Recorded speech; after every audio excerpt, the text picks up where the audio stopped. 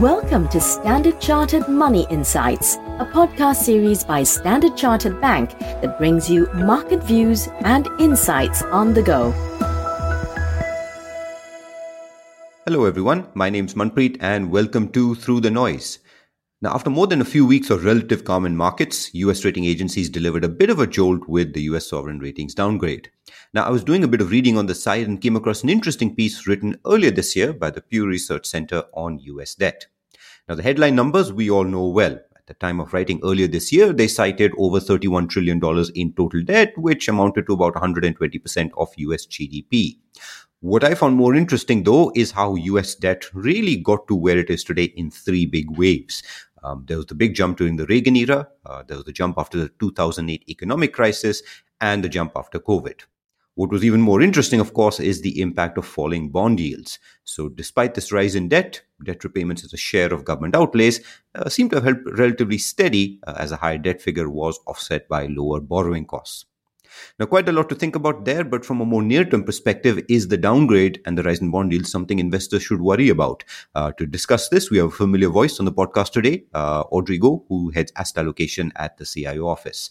So welcome, Audrey. Thanks for joining us today. Could you start by helping unpack for our listeners last week's market events? For equity investors, do you see all of this as a near-term signal being a positive one or a negative one? Well, thanks, Manpreet. Well, over the week, we have seen rating agencies Fitch did a one-notch downgrade on US credit rating to AA+.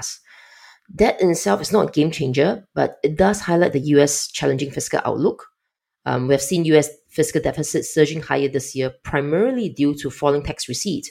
And this has basically led the US government to announce a higher than expected US $1 trillion borrowing plan in Q3.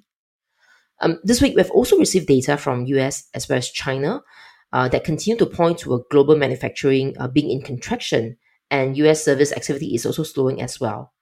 Banks in the US are continuing to tighten their lending standards according to the latest Fed quarterly senior loan officer survey, which really points towards a weaker growth outlook going forward. But having said that, it is not all bad news. If we look at the Q2 US earnings season, corporates have continued to beat expectations, and consensus now expect the US earnings to rebound in the second half of the year, and US corporate margins are also expected to improve as input costs decline alongside with ongoing disinflation today. From a technical perspective, many of the technical factors that we are monitoring does not appear to be a headwind for risk assets rally. For example, our fear and greed indicator basically shows scope for further near-term upside after this week's wobble. And there are also plenty of cash at institutional investors that could potentially sustain this year rally in the near term. So given these contrasting factors, we would advocate investors to maintain a largely balanced allocation and see a window for investors to add to US technology sector, especially after the positive Q2 surprises.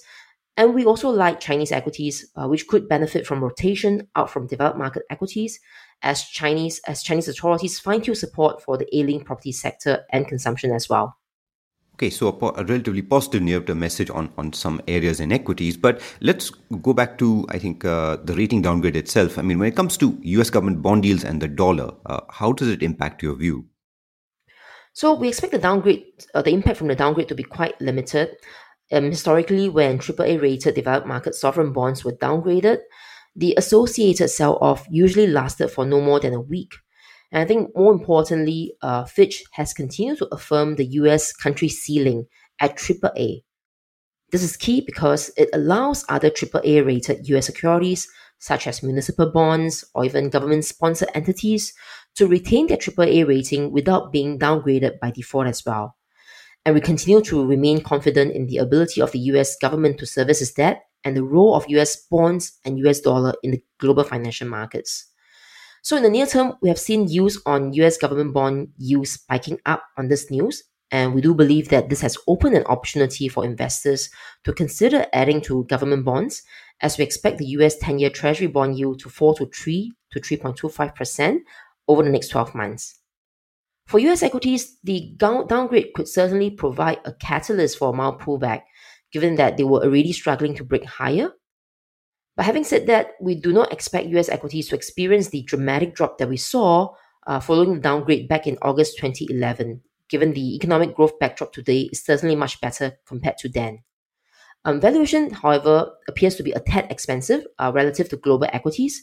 Hence, at the margin, we would consider trimming some of our US equity exposure and rotating them into Chinese equities, given economic surprises is at its lowest level in 5 years and government policies continue to support from government policy, we expect that to continue to rise as well. And from a currency perspective, the sovereign downgrade should have limited impact for the US dollar. We have seen the US dollar edging higher amid the risk-off sentiment. However, we are modestly bearish on the US dollar in the near term, given after the recent move higher. And we do see 103.4 as the next key resistance and 102.3 being the next key support. Right. Thanks, Audrey. Let's shift gears a little bit to the Bank of Japan, because while there's a lot of focus on the US downgrade, the other big event we had last week was the shift in policy from the Bank of Japan. Do you see that policy shift sort of pointing to perhaps a stronger dollar or potentially what may the impact be on Japanese equities? Well, in the last week, we have seen the BOJ announcing a policy shift to allow its benchmark 10-year bond yield to have greater flexibility and allowing it to rise up to 1% from 0.5% previously. In recent days, it has also followed up with a bond purchase program to help manage the pace of the rise in bond yields. So our expectation is a continued move higher towards higher inflation as well as greater policy normalization. Those are not likely to be positive for yen, as a result, dollar bearish. So we do expect US dollar yen to maintain a bearish bias over the next 2 to 4 weeks, with key support levels at 140.9 followed by 137.3. In terms of Japanese equities, expectations of rising interest rates could well be seen as a valuation headwind, particularly for those long duration growth oriented sector.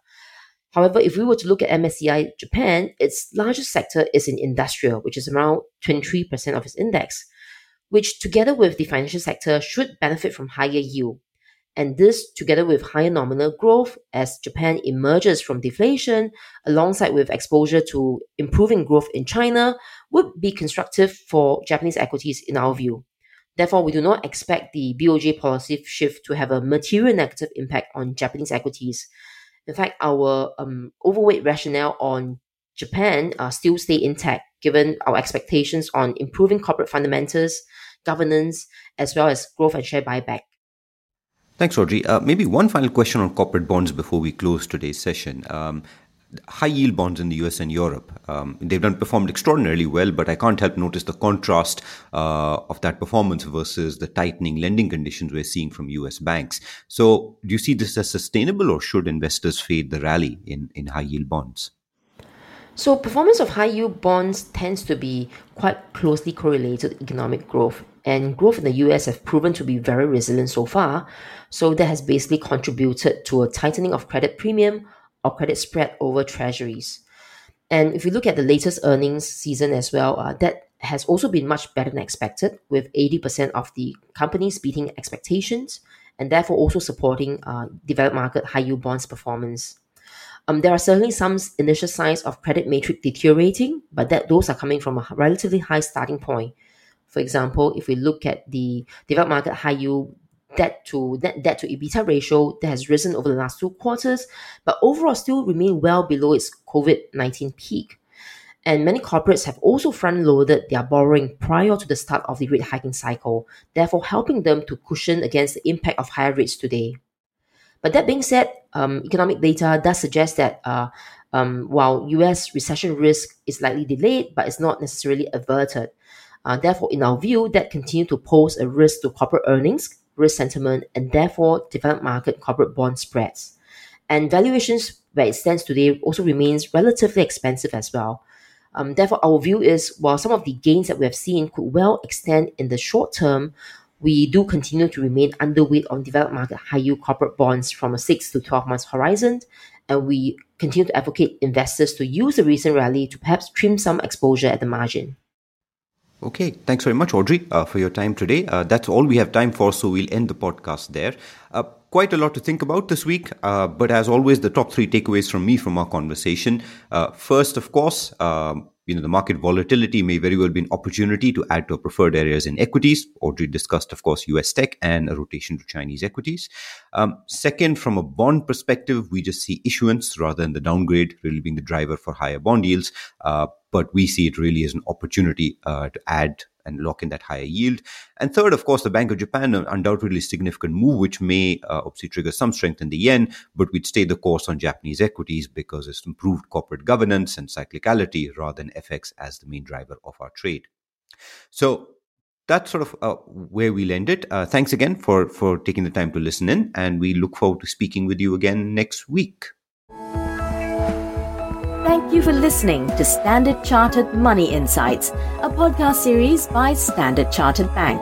For more details on the latest market insights, subscribe to Standard Chartered Money Insights.